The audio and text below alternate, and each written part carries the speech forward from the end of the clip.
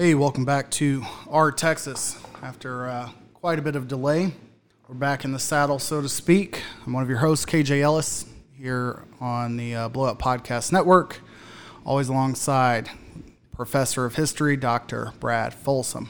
What's happening, Pretty man? famous. You are, I agree. No, you are. Oh, no. You've been appearing on that Saturday night thing like every week, right? By On, appearing, It's Just you mean Banner. orchestrating that chaos, mostly? Okay. And then I heard you've been tweeted out. Jake tweeted something out about you, and I heard you on the radio on Sunday. They were mentioning your name. Oh, I was not aware of any of this. Yeah. Maybe that's why you had messaged me and you were like, oh, fame, bro. I again, have been oblivious, but it'd be a weird thing to get famous off of, especially since I'm not like professional in any sorts, but you know, a wealth of experience, I guess. Well, people are listening to you, which is good. Everybody wants that. You've got it. Yeah, I am. I'm nice. okay with holding down the steed of being everyone's, their token black best friend podcaster. I'm okay with that. If there's some genuine authenticity to their curiosity and interest and questions and efforts, I've got no problem in manning that ship. It's been a weird. Weird's not a justified word, and I don't know that we want to make. Is that all of this weird? about Like that. I think it, like whenever, I don't know, I felt kind of disturbed.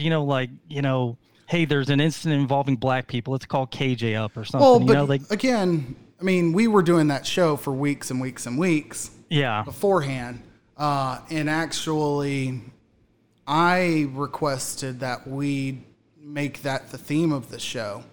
And I genuinely do think that with our show and what we're referring to is for the Blow Up Podcast Network on Saturday nights, this week we'll actually be doing Thursday nights, but for the past month or two, we'd essentially been doing live streams to kind of give people something to do on a Saturday night of sitting around, doing what we would be doing as a group of friends and the conversations we have when we're sitting there getting drunk or hanging out on the weekends. And I honestly do believe if we were in Lake Tahoe as we planned to be this past weekend, it's the exact conversation we would have been having then. Maybe not as structured, because I did try to make sure we did get through more than just saying, this sucks, burn everything down. And things kind of just spiraled from there because stuff was going on live as we were talking. And For those who listen to this in the future, we're talking about the police killing of. Yeah, thank you. What's his name George, again? wow. I'm so sorry. Yeah, I feel that's- bad. I don't listen to the news. I swear I Oh don't. my I just gosh, know. Historian. No. So we'd held a roundtable on that live stream focusing not just on the murder. What's the guy's name, though, just Not so I just don't on the forget? murder of George Floyd. Okay, sorry. But a few of the more other recent occurrences, Ahmaud Arbery and see, Breonna Taylor's the one that a lot of people forget, including myself. But it is absolutely incredible the amount of outreach that's kind of followed that.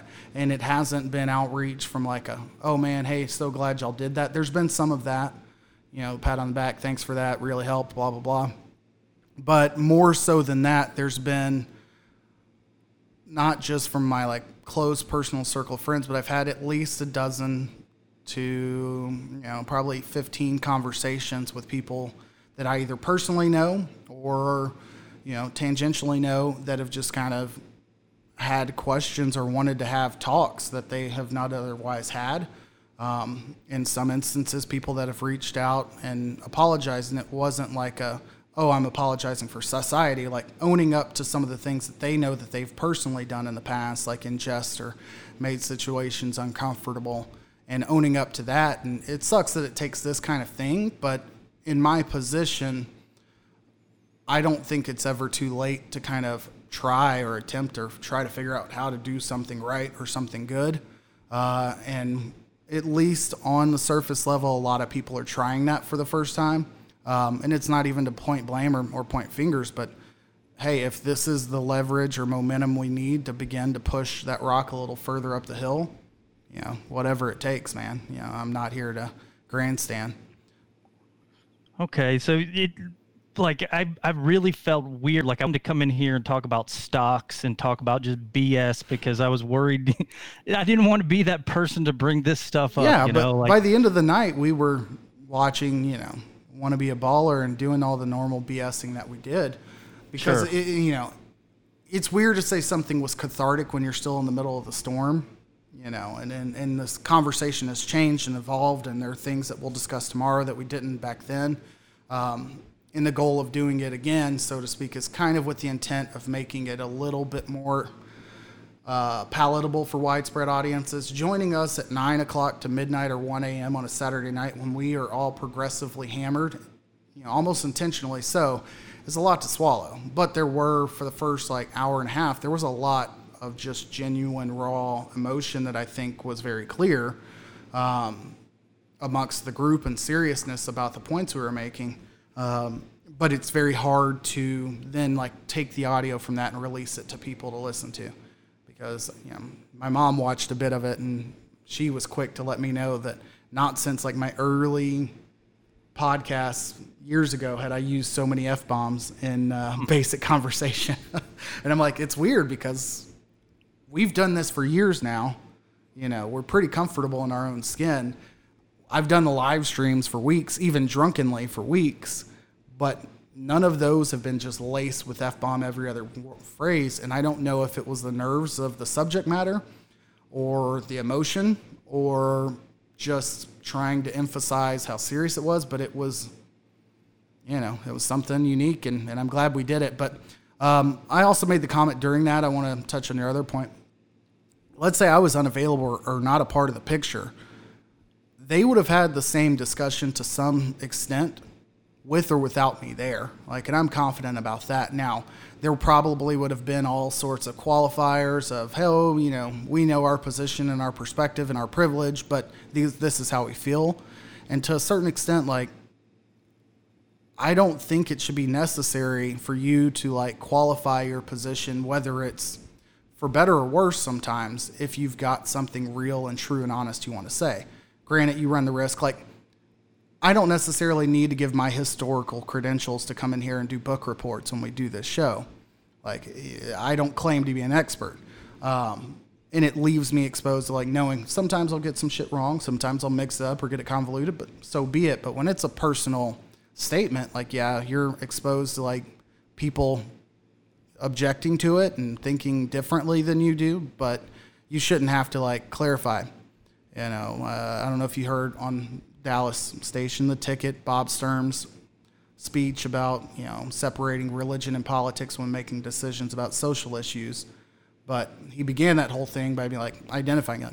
I know that I am wealthy and a white man, and that means certain things do not directly impact me in the way that it impacts others. I get the acknowledgement and the reason for that because it adds some context and adds some tone. But at the same time, I feel like people shouldn't feel burdened to declare their position before contributing.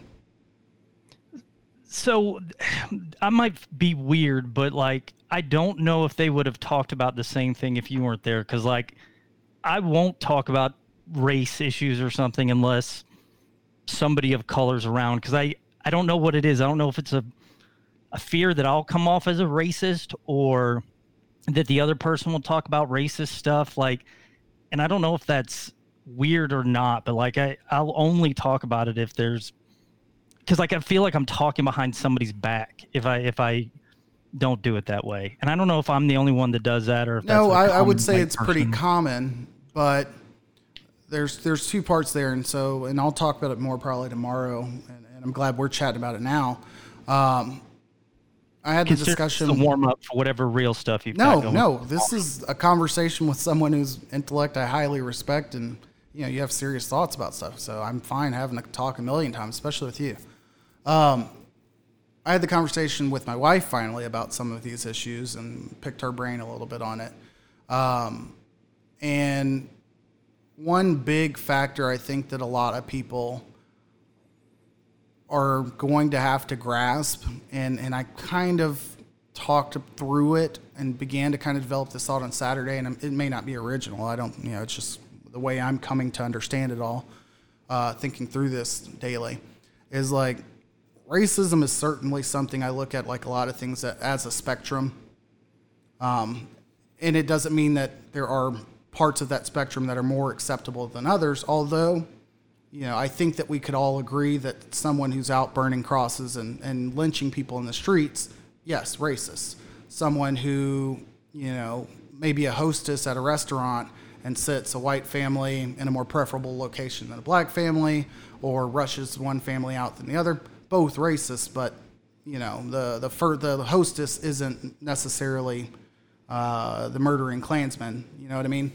Both, reprehensible, but we can understand that there's some length there. Now, you dial that back from people who aren't making those like conscious decisions and actionable things, and then we start getting into kind of the weeds of like unconscious biases and prejudices and things that like come from like just self-protection. And there are some of those things that would still fall on the spectrum of racism, in my opinion. If in the very baseline description to give is, you're a male or female and you see a female walking down the same side of the street at dusk, you're going to react differently. Well, if you're female and you see another female coming towards you, just jogging, who knows, just a standard situation, you're going to react differently than if that's a male. Now, if you're going to act differently if that's a male of one ethnicity versus a male of another ethnicity, then you've got to be aware that, like, even subconsciously, if you do it, like, it doesn't make you a terrible, horrible person that you had that internal reaction. But I think the conscious decision to, like, identify that, you don't need to go run up to the black guy and apologize or whatever the guy is and be like, I'm so sorry. You know what? I didn't even notice I did that. But, like, identify and, like, kind of handicap against it. Identify those situations next time and be like, you know what? Hey, for some reason I had this reaction last time. Let me make sure. Obviously, you're not putting yourself at risk. Like, I'm not saying, okay, now if one guy had a dog or was wearing a hood and a hook coming out of his sleeve, like, we're not going to those measures, but we're saying identical body shape, size, and everything. If you're going to have a different subconscious reaction, then, like, if you're making the effort to identify those things and check yourself and evaluate yourself, it doesn't mean that you're racist with the hardest R, like the lynchman we talked about at the beginning, but it also doesn't mean that you're free of all these racial tendencies and that somebody who saw you react one way and cross the street, blah, blah, blah, like, wouldn't be valid in saying, that was racist. Now, I think a lot of people, and Machine made a comment that there was a poll or study, and I hate being generic with these things, done talking about white voters versus black voters. When you hear that a candidate is racist, black voters react with more indifference than white voters. White voters are like way more alarmed by this concept or this thing, because I think that especially for white people, they look at it as like a permanent stamped on brand and a stain that they could never escape. Like, oh, no. I'm like, they look at it like they tweeted out the N-word and all of a sudden, like, they can't delete it. Like, I seriously do think that there are, again, short of the reprehensible acts of like murder, rape, things like that, and like some of the conscious actionable type things, I'm not going to go get the guys from Jasper, Texas and be like, oh, they can be rehabbed. But I think that people short of those, like, those actions can identify, like, you know what? I have been looking at this wrong. I have been, approaching this wrong. I have been making decisions wrong. And those are things you can come away from. You don't have to be a racist forever. It's not a permanent tattoo. People would be valid to be like, that MFer used to do this. And some people can possibly never forgive you for it. You don't have to announce it to the world. But, like, if you self-evaluate and be like, you know what? I do have a tendency to prefer this over that, or, only feel comfortable in these settings versus those. So, like, that's one part of the conversation you were talking about. To kind of tie this back together, I think people need to be comfortable with thinking of themselves as racist or evaluating themselves like, how racist am I? Maybe I'll make a board game for people. But besides that part of it, the conversations I think that have begun to start now, I hope, and the question that a lot of people have found themselves playing bumper cars and trying to ask is like, what can I do? How can I help?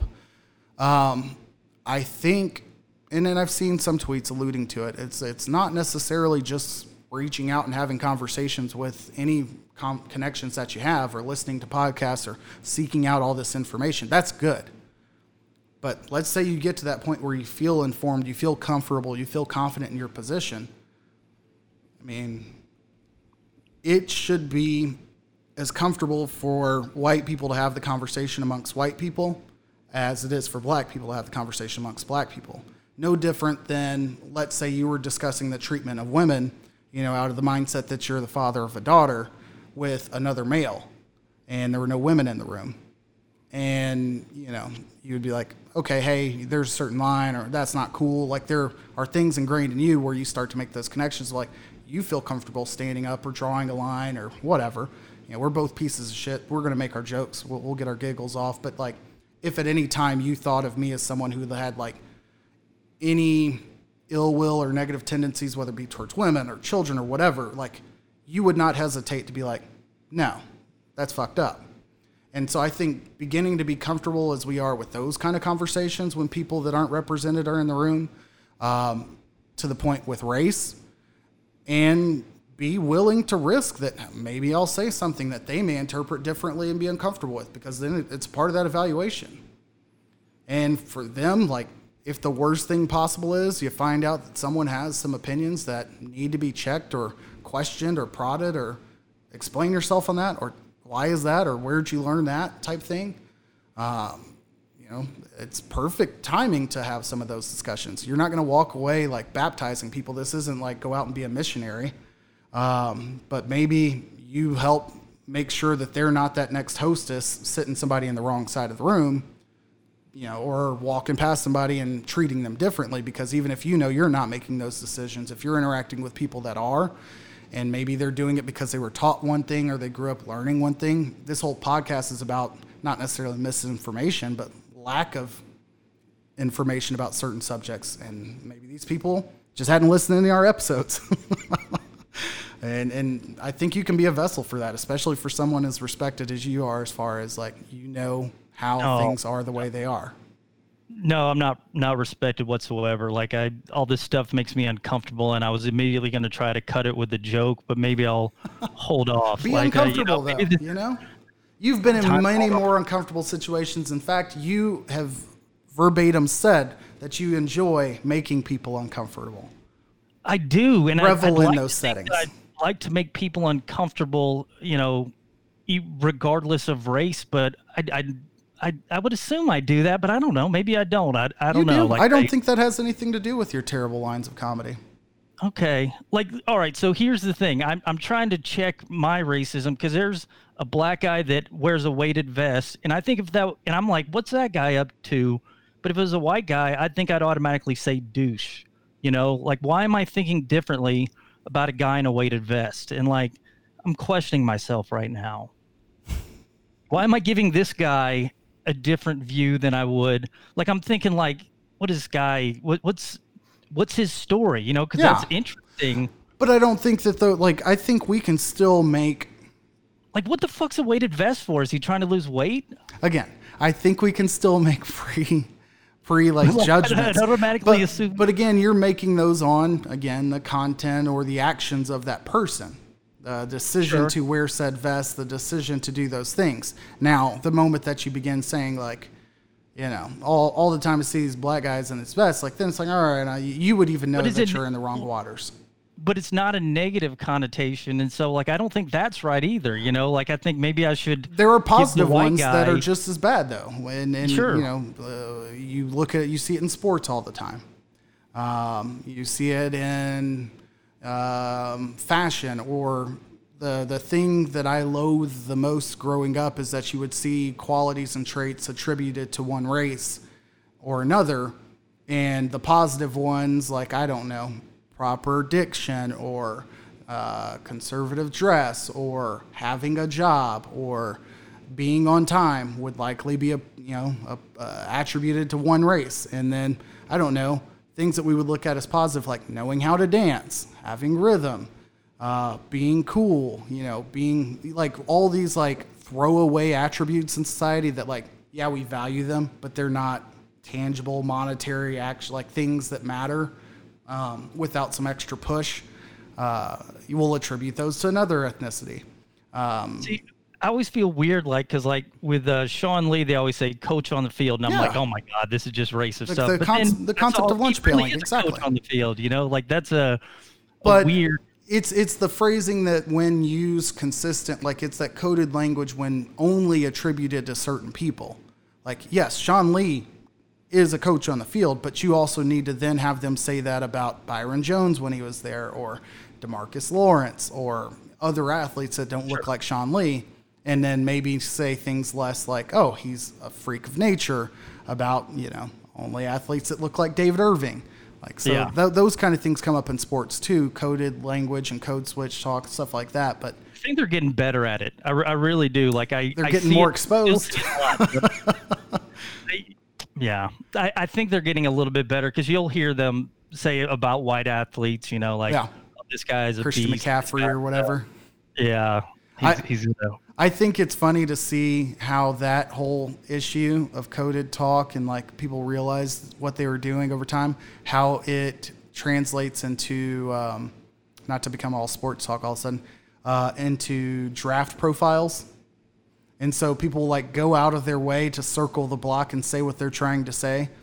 Like, an innate ability to get to the passer. Like, they don't want to say natural or gifted or anything that doesn't sound like an instinctive ability to drive the ball off the line or whatever, stupid stuff like that. And like, they don't want to be like, oh, this person never worked for what they can do now, and this person scrappy, athletic, first in the gym, last out, like lunch pail. Exactly.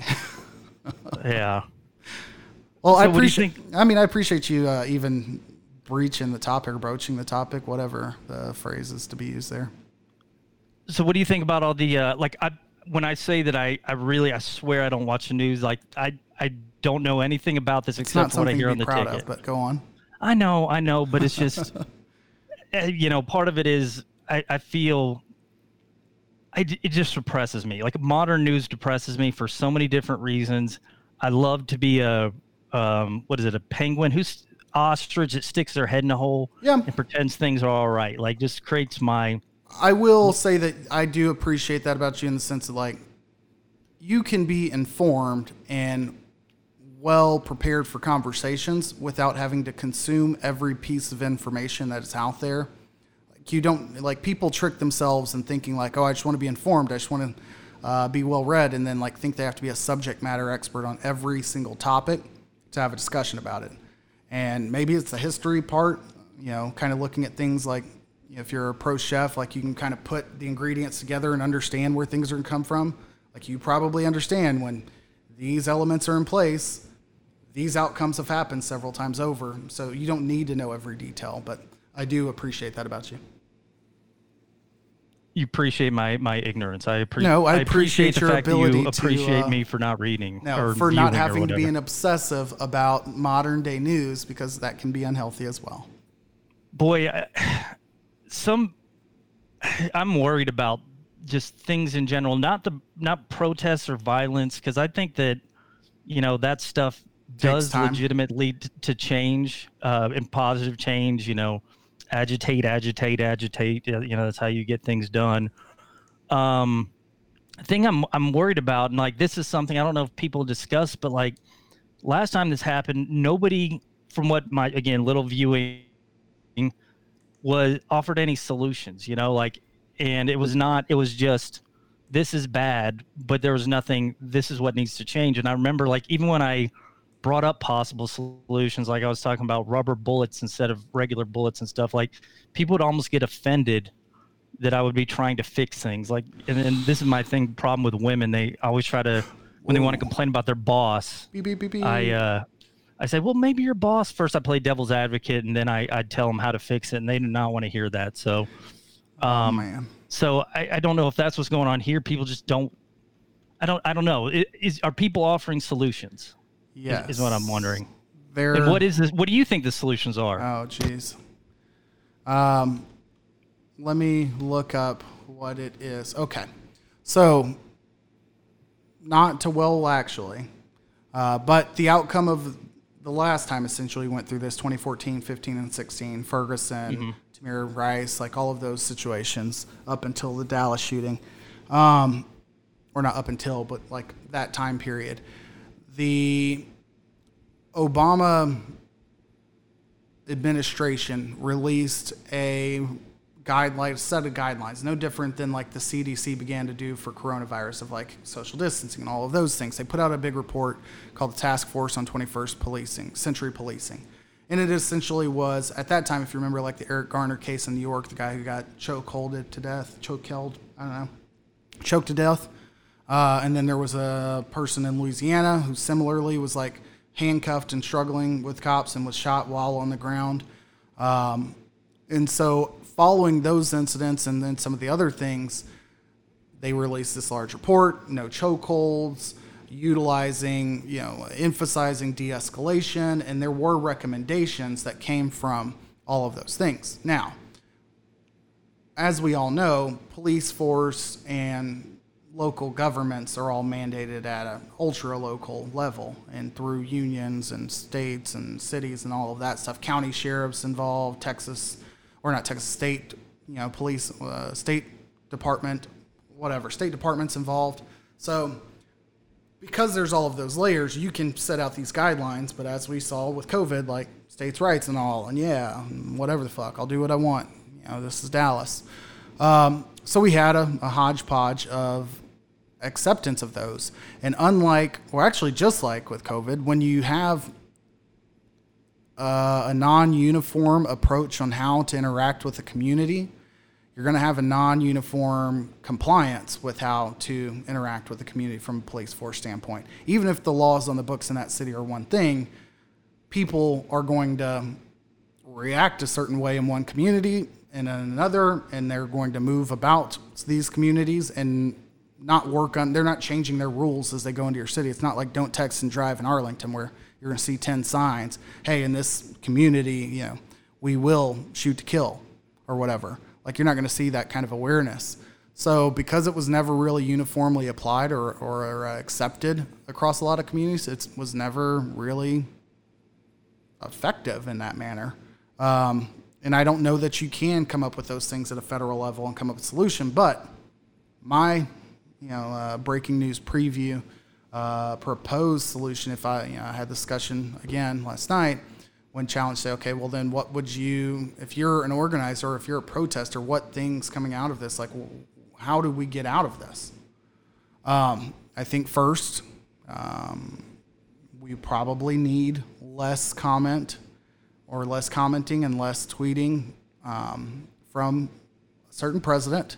I think that is something that is definitely continuing to fan the flames of protest. Because even if on a local level, like in Fort Worth, you saw the police chiefs like have conversations with the protesters one day after it being a little bit more aggressive. And I think in places like that, the conversations can subside. But what's going to wake people up the next day and say, you know what, I need to get back out there, is when over the news they're seeing the president say, well, you know what, I'm going to release the military. And now I'm going to be out protesting that message. And so I think that's a step one. Regardless of your support or lack of support, whatever, for that person, I think we could all agree it's not contributing to a positive outcome, or at least not accelerating our approach to it. Part two would be to have any proactive, and I think cities are just now catching up. Like it shouldn't be easier for teenagers on the internet to say, hey, every single person out there post a black square to your social media, and then every single person out there do it, and that catch fire quicker than like a local government can say, hey, we're planning a meeting, we're setting up a session to talk, to listen, to have these discussions in an organized fashion. And I know COVID makes that difficult, but like, if you're going to have people in the streets already, you need to just bite the bullet and be like, okay, we're going to all rally outside of Dallas Union Plaza. We're going to have security checks. We're going to have speeches, blah, blah, blah, whatever it is. Like you should have been in front of the protests after at least maybe the first night. Everything else like that, you should have action plans in place to rapidly respond to get community communication going. Like that should be in place. Not just, you may not have all the solutions for every situation that comes up, but we should know, like when a tornado is coming, we all know to get your shelter in place, like you can educate an entire country on like how to react to these situations. We should all know when this shit happens, we need to go to this step. The process and the solution can be different, but like this is the action in which we can communicate with the government from a mob mentality to government action. Like it's harder to do yelling in the street and tearing shit up than, okay, we need to meet in the street or we need to meet at, whatever, lookout point, whatever the fuck you want to call it. So that's step 2. There needs to be a proactive plan in place for these situations that accelerates lines of communication. And then third, I think it's more on a personal level, and it's doing what we're doing, what we just talked about. And I think that the personal efforts,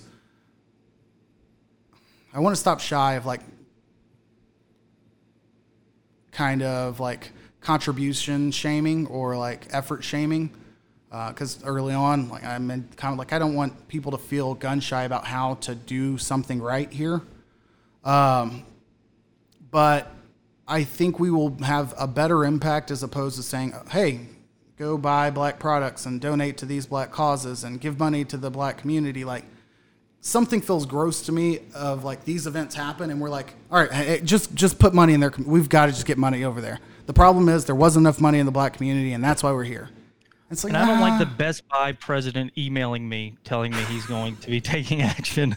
I don't think that does. They're based in Minneapolis, so he has a reason to do it. Oh, he does? Okay, all right. I mean, it's just like again, I got it from like crazysocks.com and I think one other random company, CNET or some BS. Like I've seen those emails too. But I think those things are great. What can I do? How can I help? Like, how do I contribute? Those things are important, but I feel kind of slimy when the first action is support local, support black, like buy these things. Like, yeah, great. Go find out a black restaurant, support them and keep them employed. Sure, for sure. But money being so close to what we're saying go do as a solution doesn't feel as right as like, hey, here are scripts for you to go sit down and bullet points to have discussions on how to educate your bigoted grandmother. Here are conversations that you could go have with your kids. Here are conversations you could have with your coworkers and give people talking points and understanding that there are people who aren't racist consciously, like we just talked about, or like ever would make any conscious decisions in a racial manner, but think that what's going on in the black community is just an outcome of like, oh, well, it's bad parenting. Oh, well, school system's bad. Or, oh, well, the economy's down. And it's like they'll blame one thing or they'll blame something, like education was the excuse that I heard recently. And I'm like, what part of education led to George Floyd laying on the ground and getting killed? Like the cops' education? Is that what we're talking about? Like, because that's not what you meant, but like there's no part of, hey, if he would have went to better school, he wouldn't have been there. Like maybe you're saying he wouldn't have had to use a fake 20, but hell, let's say he didn't know it, whatever. Like the course of actions, the actions didn't result from bad schools. I think if we want to talk about fixing black inequity, yes, we can talk about those things, but when people come up with that excuse, maybe beginning to explain to them, you don't have to give a 120-year history lesson, but we could start at Reconstruction and work through redlining and work through Jim Crow laws and everything post-civil rights era that still didn't fix things through, I always forget what's the EEOC, hiring people of color, diversity hiring law. What is that thing? Affirmative action. Affirmative action, talk through that, those efforts and the pushback to that and the broken parts of that. And then like, and I don't know, talk about the food deserts. Like there's so many places you can go with that conversation, but the answer is never just, well, if they would have better teachers at that school, then all black people would have been better. And it's like, oh, well, why do they have not as good teachers? Oh, that school's just crap. All right, well, that's fine. Why'd you vote for this person? Well, I want to keep my taxes low. All right, well, where would that tax money have gone? Like, and then you start connecting the dots in their heads, and they're like, I'm not racist. I love all the black people I know. I just don't know enough good ones. But maybe I would know more if I also wasn't actively like keeping the money out of those communities by making decisions X, Y, and Z. And so it's impossible to like vomit all of that on people, but I think we would be better set coming out of this of like continuing to help people have these conversations. I've got a question for you, and I'm worried this is going to sound bad, but like, I hope it does. For the past 3 years, has this not happened? And what do you mean? Why are you saying it 3 years? Are you saying 4 years? Presidential term, 4 years, or are you talking just since like the Dallas shooting? Dallas shooting. So 2016, correct? Yeah, 7/7/16. So did this stop happening for 4 years, or in my conspiracy theory, is this just being brought up again because it's going to rile people up, and then old people are going to get scared and vote in one direction? The why now question. Is that a common thing? No. No. It's something I think Machine tried to discuss, but I'm trying to think through it here on the fly. So I think there's a few factors here. You have the Ahmaud Arbery incident that occurred like in early March in Georgia, where a black man was essentially chased down and gunned down by a father-son that were not police, 2 white men in Georgia, because they were suspecting him of stealing stuff from a home construction site. The homeowners previously said, like, people stop in that site all the time. Like, nothing was ever missing from the home. Have it on camera, he got water and left. Like, even if it was suspicious, it's not uncommon for people to kind of go be nosy around construction sites. And again, even beyond that, I don't care if he was stole like fucking gold brick out of the house. Like, it was not their house or their duty to defend and or anyone's right to chase someone down and murder them for theft or burglary, basically. Even if it's your own home, when they're out of the house and running away, you can't shoot people in the back when they're fleeing the property. So they shot him? They chased him down and murdered him, basically in broad daylight. Struggled with them, one got a gun and killed him. And it was all filmed. So that happened. And then you have in Louisville, Breonna Taylor, where she's at home and similar to the, it's a lady in Fort Worth, Atiana Smith, I want to say, just at home. And this story, I don't know all of the details, but in short, cops were serving a no-knock warrant and bust into her house, and either her or another person in the home who was a homeowner there had a gun, drew their gun in defense because, again, your house just got busted into. The police fired shots, killed this woman in their own house. Come to find out, it was the wrong house. The wrong house. And that happened recently again? That happened shortly before last Monday. Okay. Like, this was the week before. Not only was the wrong house, the other house was 10 miles away. Not only was the house 10 miles away, but the person that they were serving the warrant on was already in police custody. So, like, it was just a utter cluster.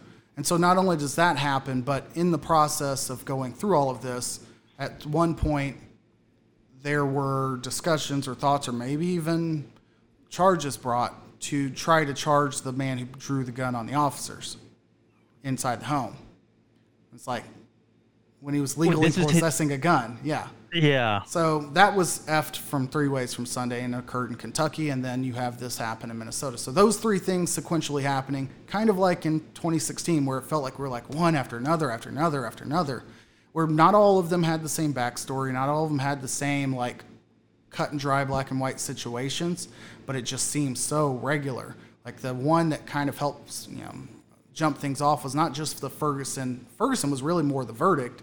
Like the murder happened, but it was kind of the verdict. We had Trayvon, which was one of the big early ones, but the one in Charlotte was the one where the guy had car issues, car broke down or wrecked or something, and was trying to knock on someone's door, and the lady called the cops, and the cops ended up killing the guy that was clearly knocking on the door asking for help about his car. And that was, and again, the names escape me at this point, but like that was in North Carolina, which led to the Charlotte riots, which those were some of the first to escalate to where like you got people on streets, and then Missouri. So there's a lot. But anyways, the why now, I think you have those 3 sequential events over the course of 30 days. Do you think if we went to February 2017, we would be able to find three similar things. So are there these things happening all the time and we just pick the time to go crazy about it? Like we either get fatigued No, I don't think. Only in I hate when we get like media attack cliches, blah, blah, blah. When people are like, oh, well, people of this color or these people get killed all the time by cops and blah, blah, blah, blah, blah. I'm like, as well as we know the Nancy Graces and Fox Newses of the world, what story would you love more than like, hey, this person was wrongfully killed and unarmed and blah, blah, blah, and it happens to white people too. And I'm sure that they would then fall on the sword and be like, well, it wasn't the cops' fault, but, this happens everywhere. Like, they would probably run wild with those stories. And on the flip side, there's no, redder meat out there than when you have a cut and dry, we have the video, we have the background of, like, the victim didn't pull a gun, wasn't, quote unquote, a bad guy. If these situations had occurred where there wasn't any justifiable reason for it to occur, we probably would hear about it. We've had a lot of situations locally, and I think the other factor, let me correct that. We would hear about those things because we've heard about them even like in Dallas. We've had two issues. Hispanic guy stole a truck off of 35 in Royal, like right there in like area like Korean shops and Chinese like bars and banks and stuff, like right there kind of by Harry Hines-ish a little bit. Hispanic guy steals a truck. There's a police officer, I don't know if he's off duty or acting as a security officer at the time, standing in the parking lot, and the dude who steals the truck drives in like a huge bow around the cop, like clearly not directed towards the cop at all. Like, in the video makes it very clear that his life was not in immediate danger. Like, the guy was basically scraping along cars on the other side, avoiding the cop. And the cop pulls out his gun and fires like 6 shots into the driver's side window and kills the guy right there in the parking lot, all over the stolen truck. And that guy eventually was arrested. I don't know if he was ever indicted or convicted, but he was arrested quickly. There was a little bit of grumbling about that locally. But again, he was arrested quickly. In Carrollton, there was a police officer who heard a car getting broken into in his apartment complex by, I believe in this case as well, younger Hispanic kids, and this cop was black, and the first one was a white cop, Hispanic kids. Again, Hispanic kids, black cop in the second story. Car's getting broke into. The cop runs out, draws his weapon, like in the parking lot. I don't believe it was his car, and it may or may not have been. Kids hop in a car and drive off. Cop hops in his car, chases them down like 3 or 4 miles down the road. They wreck, and at some point, the cop kills one of the kids. I don't know if it was while shooting and driving or whatever, but the cop killed the kid like several miles away from the house after chasing him down. And it was not a cop on duty. It was a cop like at home, out of uniform. And in that situation, again, there were some rumblings for a day or so, and then the cop was arrested. I think the big thing that has created some of these situations is when there's a lag or a delay between the action, the event, and then you get a video, and then you get a response, and then at some point you get an arrest.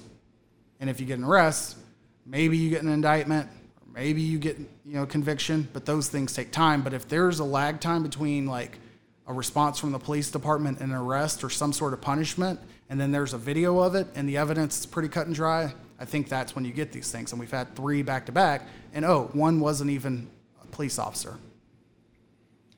So, yeah. So this is such a weird situation, because my initial response was always, like, cops, they're being too much or going too aggressive, because there's such a small number compared to the total number of police in the U.S., a small number getting killed. Like, it's like 16 for 300,000 every year or something. I don't know the exact number or whatever.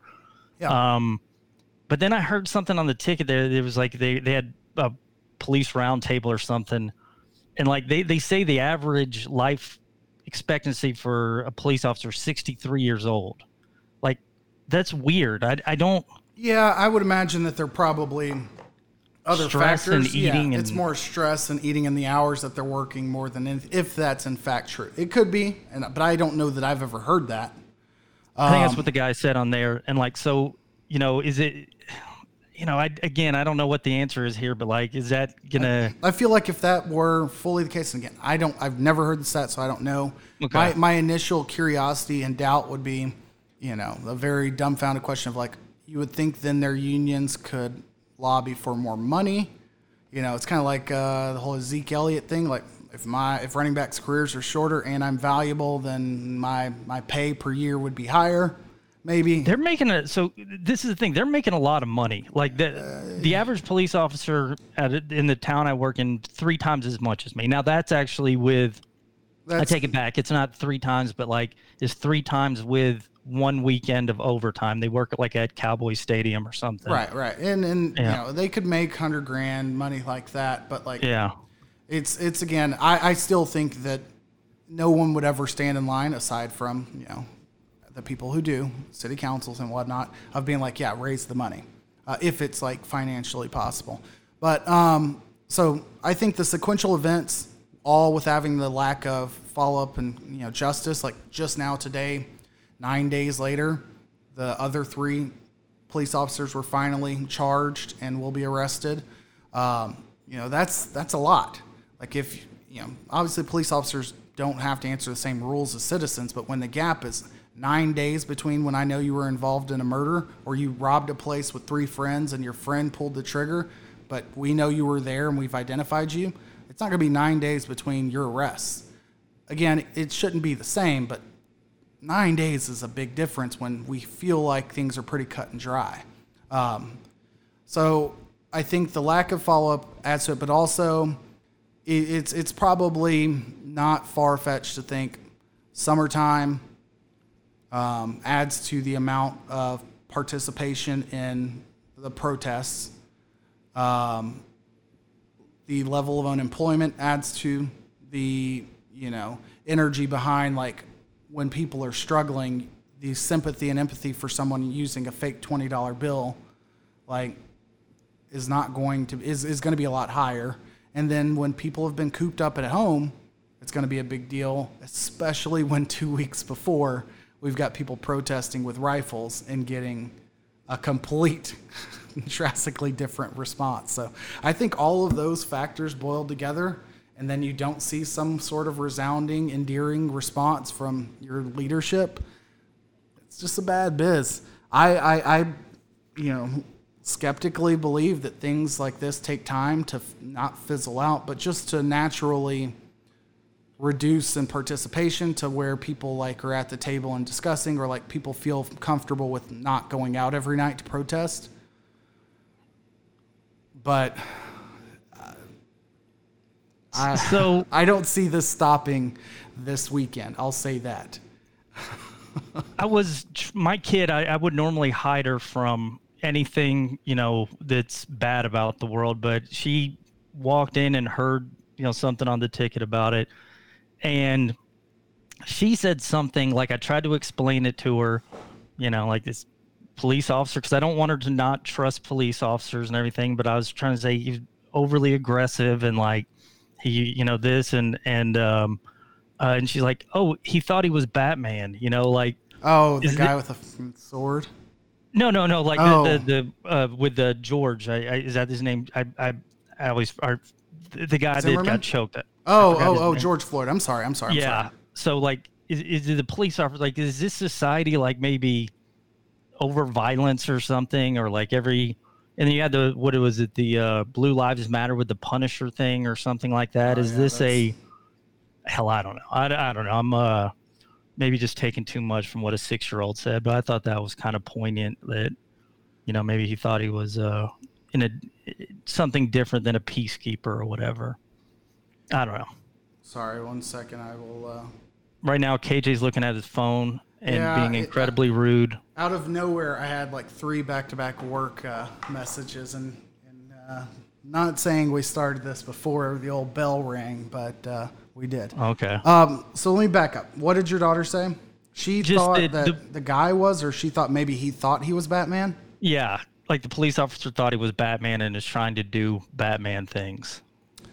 I mean, for me, that would probably more be like, do police officers view people that look like that to have capabilities that they may or may not have that leads to more aggression? But again, I'm not going to sit there and have that conversation with a kid. I'd view it as the Joker. Yeah. I think, I guess to ask the question to you, your daughter's what, 4, 5? 6. 6? Damn. Yep. To what extent have you had any conversations about, like, there are people in your class that look different or, anything like that? Like, to what extent have you discussed race at all?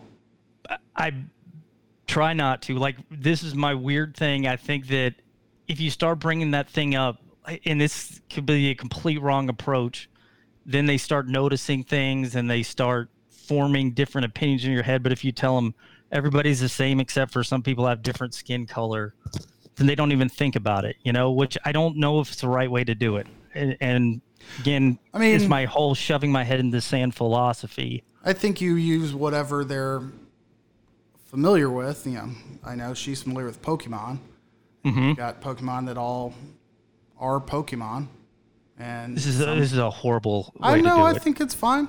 I think they're all some that look different, some that have different skills, some that do different things, but they are all. You know nothing about Pokemon. Well, whatever. Some people are Mew. I don't know. I stopped like after the first 4, but use something that's relatable, but explain the level of quality. But also maybe at some point have the discussion like there are going to be people who are dumb who think that you are better than somebody else just because of how you look, or that somebody else isn't as cool as you are because of how they look. And that's ridiculous. But Pokemon have very different powers. Like, agreed. I mean, there's and whole you are very evolutions of good at different being an imbecile and a historian. And No. I'm okay at like Call of Duty and like, I don't know, Pokemon hanging expert more than I am anything else.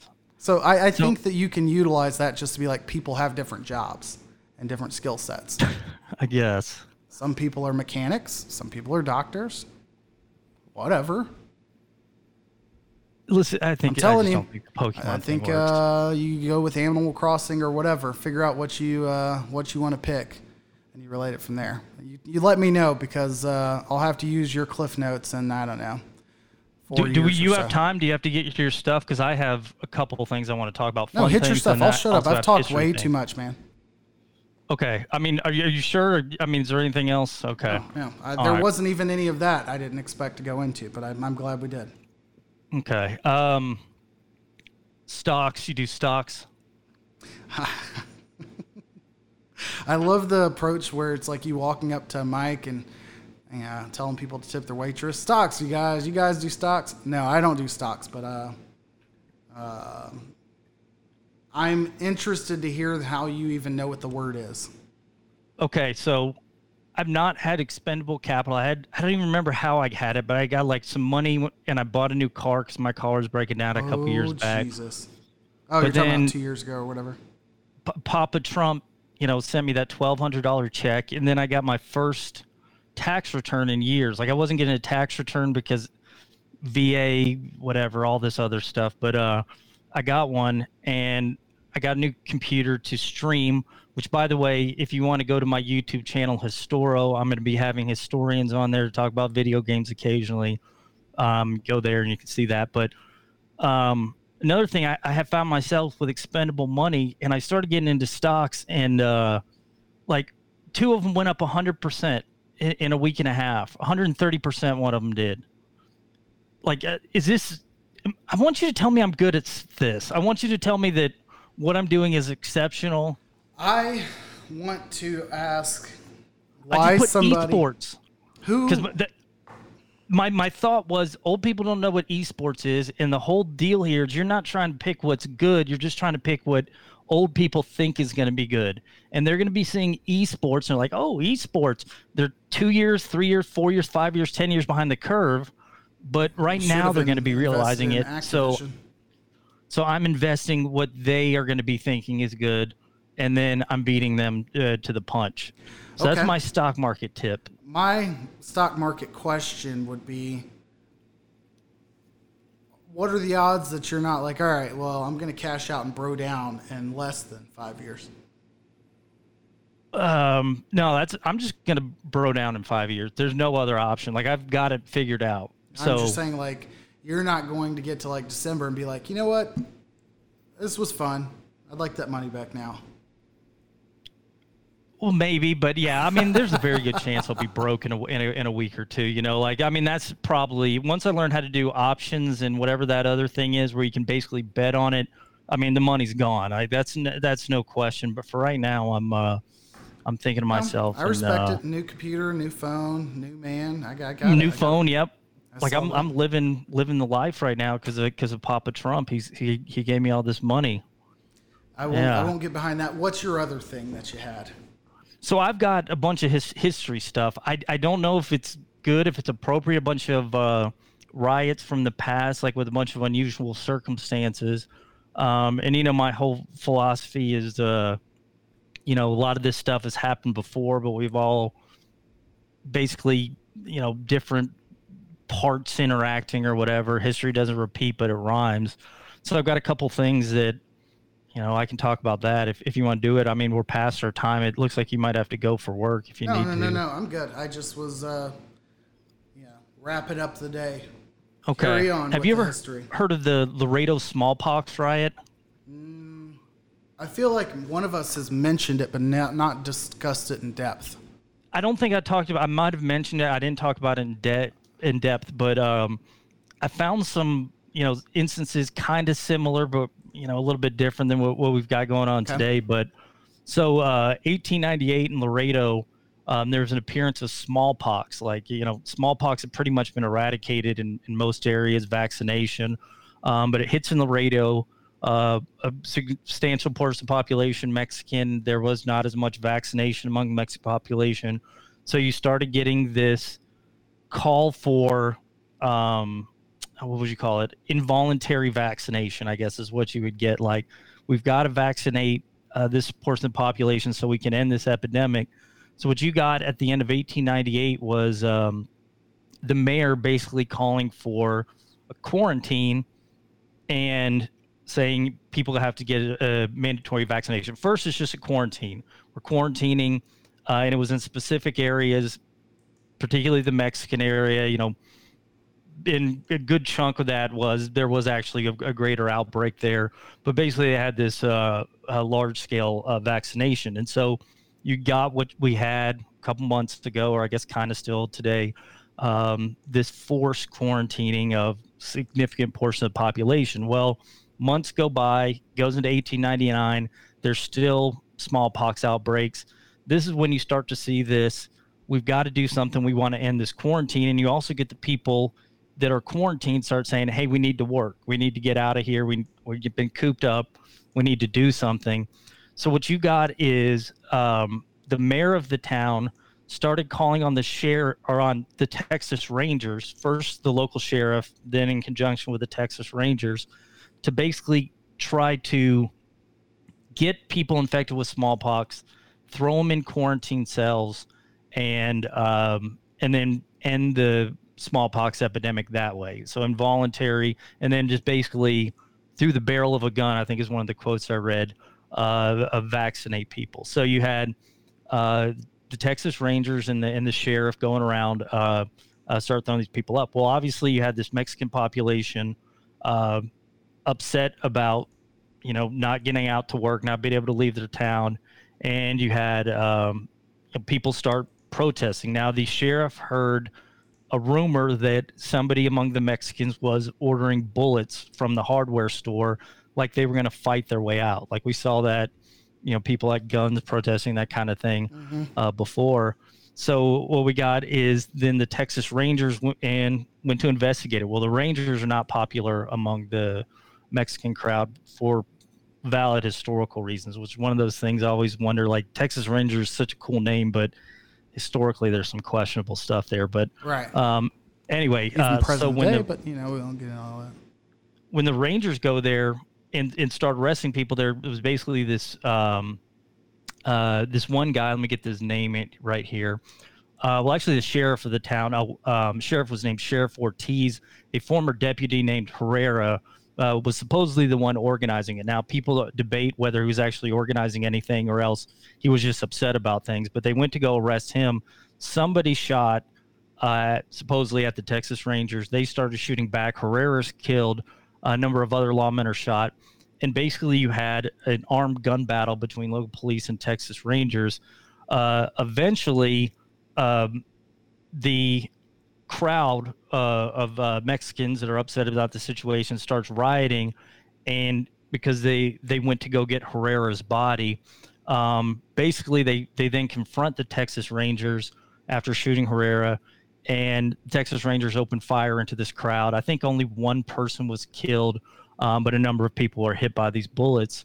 So I just thought that was interesting that you had very similar incident to all these protesters and stuff, but it's also with a different twist to it, stuff like that. Yeah, I guess it would have been interesting to see if we hadn't have broken down the quarantine, if we'd broken down the quarantine in more suspect ways and not like statewide. I mean, eventually we did go county by county and stuff in some places.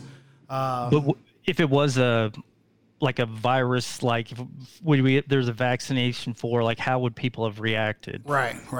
Especially if it was something that like was concentrated in a specific area. Like, would there have been more? I mean, and there were towards Asian people, but would there have been more social ostracizing if we identified like, oh, this has a certain impact in a certain population and is extremely transmittable. However, it wasn't deadly for them, but for others, specifically deadly, kind of like coronavirus is and whatnot for some people. But like, would we have gone out at some point and said, okay, now we're going to quarantine all of these people, these specific people? That would have been very curious. Okay, so that was just one weird twist on a instance we're having now. Another one you want to we're going to talk about Reconstruction. So for people who don't know Reconstruction, the basics of it, you had Civil War. Texas joins the Confederacy. Fights in the Civil War on the side of the Confederacy. At the end of the Civil War, 13th Amendment, United States forces come in, Union forces come in, occupy Texas, force the 13th Amendment. Juneteenth, not immediate around Texas or anything like that, but you're now free, you're no longer property. There was a lot of hiccups, road bumps. President Johnson wasn't really helping matters, and Reconstruction sort of gets slowed down. States take back over.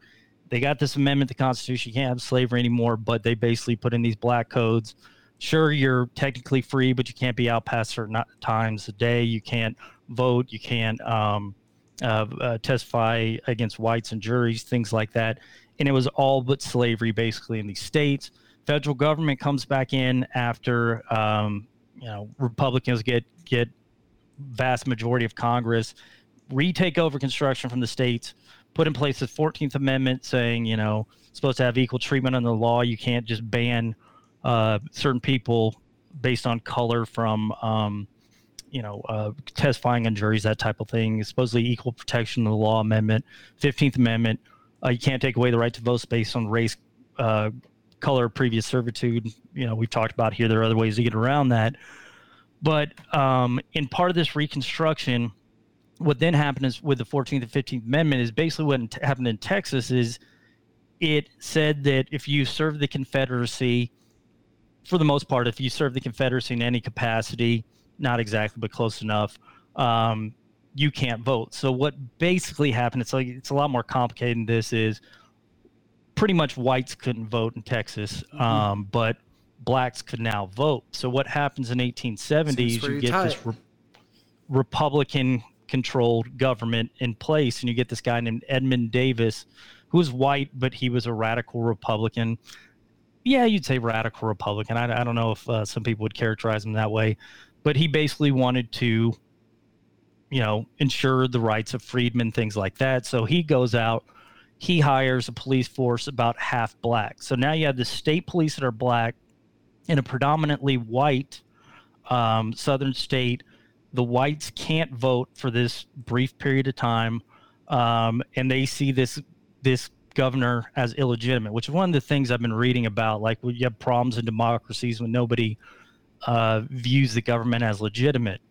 Well, this creates a lot of tension, and this tension actually erupts in Limestone County when this guy sounds like an interesting character. His name's Merrick Trammell.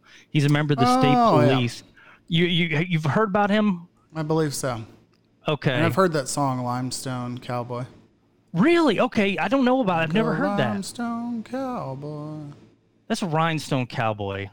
Close. That okay. Anyway, because he does become a cowboy. Anyway. So, a white man was drunk and intoxicated, and I can't remember exactly. He was disturbing the peace somehow. I think he was yelling or something like that. Been drunk for a couple days. These black state police, including Merrick Trammell, go to arrest him. They arrest him. Two of his buddies, or drinking buddies, two other white guys that were drunk, then started complaining and basically said they were going to go bust this guy out and they were going to shoot the black cops and there's going to be trouble. Well, then the black cops confronted those two guys, and one of the white drunk guys pulled a gun, and I don't think that's in dispute. There's going to be some of the issues here, things in dispute. But then the black police officers shoot the guy that pulled out a gun. Now, some witnesses think that he had his back turned. Now, it turned out that wasn't true. The first part of it where gunshots were in his torso, the front of his torso. So, he had pulled the gun. Well, now you have black police officers killing a white guy that people are saying was innocent, shot in the back or something like that. This is during the most racially, crazy time in Texas, even, when compared to today. And so what happens is you get this white mob form, and it's going to chase these black police officers, including Merrick Terrell. I hope I'm saying his name right, into this mayor's office. So you basically get all the whites, and the name of the town is Groesbeck. Groesbeck. It's where's it near? It's Limestone County. I think that's Limestone County. Wherever the hell that is. But basically, what happened is you now get this white mob rioting, demanding justice, probably lynching of the black police officers, and so you had the governor declaring martial law. Sends in the state police, which are again white and black, 50-50 or whatever, to restore order. But there's almost this armed confrontation between the this white mob. Well, actually, the white mob, before the state police come in, when all those 4 black officers are still in the locked in the house, they go to the black neighborhood, and I believe they basically had heard that the black area of town was going to be arming themselves, so they went there to prevent them from arming by shooting people, and they shot a black gentleman that entered his door. He's like, he didn't know what the hell was going on. But there is almost this confrontation. But finally, the police come in, and they're going to take the 4 black officers into custody. Now, I wasn't clear on this. So what I'm got this from, it's a book called The Governor's Hounds. It's the Texas State Police from 1870 to 1873. But from what I gathered, the police officers ended up getting off on the charges. I think they were faced with them for a while, but they ended up getting off on the charges. But Merrick Terrell, after this, he obviously being arrested and being accused of something he didn't do. And then after 1874, you have Democrats regain control. You have restoration of white rule in Texas. Now they're obviously firing the black police force. When that happens, well, he loses his job. He then becomes this outlaw, and they start calling him Terrell the Terror. And again, there are a lot of debates over what's true, or if this is the white population making up these rumors about Trammell. I'm sorry, it's not Terrell, it's Trammell. I knew I was getting the name wrong. But the Trammell then goes on, and after this, he becomes he'd actually been a pretty prominent a police officer during his time. Besides this, he'd arrested somebody that was close to John Wesley Hardin. But then he, after this, he becomes this sort of bandit. I'm trying to find the exact phrase of it. Supposedly, Trammell the Terrell. Negro there we go. Desperado has killed 4 white men in Mejia or its vicinity. People are very tired of it. If Trammell will be caught, he will commit. If Trammell will be caught, he will commit future offenses in another part of these mundane spheres. Overriding, he will find himself grievously trammeled in all in all his movements, and however miraculous will hang if caught. Like they worked his name into the words of how they were going to handle him.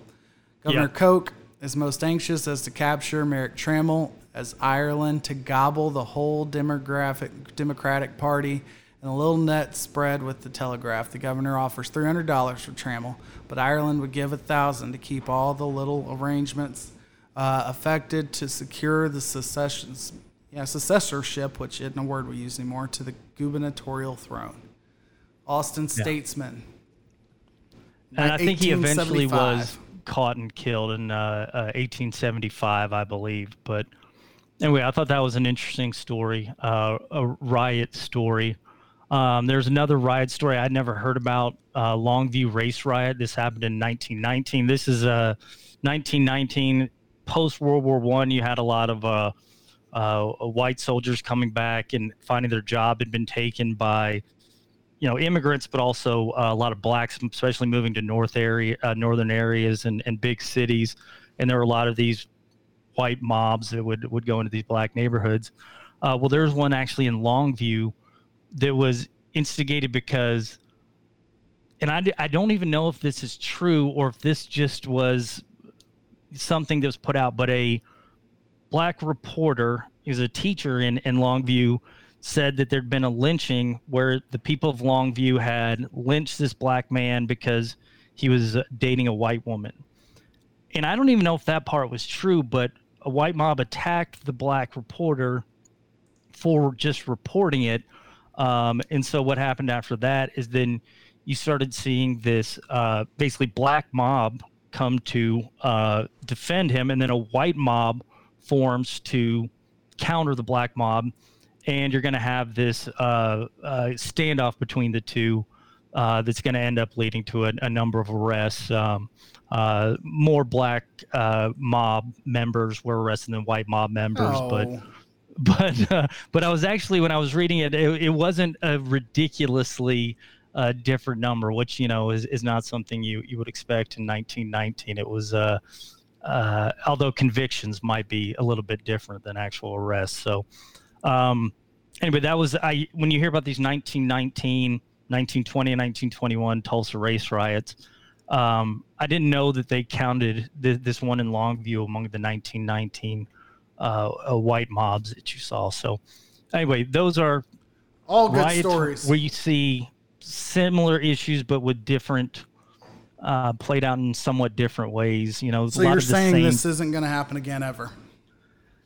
I'm saying, I don't know. It just, after reading this stuff, it depressed me, like I don't know. Like, it actually really depressed me. Like, we just go through a lot of the same stuff, but with, one part replacing a different part and things like that. So again, this is part of the reason why I stick my head in the sand and pretend everything's okay and describe people as Pokemon. No, I wouldn't do that. I wouldn't do that. Try it out. Let me know. Let me know how my pre-dad skills are brushing up to work out. So, as always, I appreciate anyone who's listened this far. You can find me on Twitter at KJ Ellis with ones as the L's. You can find Brad at Historo, both on Twitter and on YouTube. So go to Historo, what I've been doing, and I'm going to try to do this. I get video games, and I basically invite one of my history buddies on there, somebody, has got a doctorate, it's an expert in the field, and I'm playing the game and I'm asking if stuff's true. We actually talk about some of this post-Civil War stuff with Red Dead Redemption 2 in one of the videos. And then the other one I did was Assassin's Creed, the one in France. We walked around there and I got a guy that knows a lot about the French Revolution, and he explained a lot of things.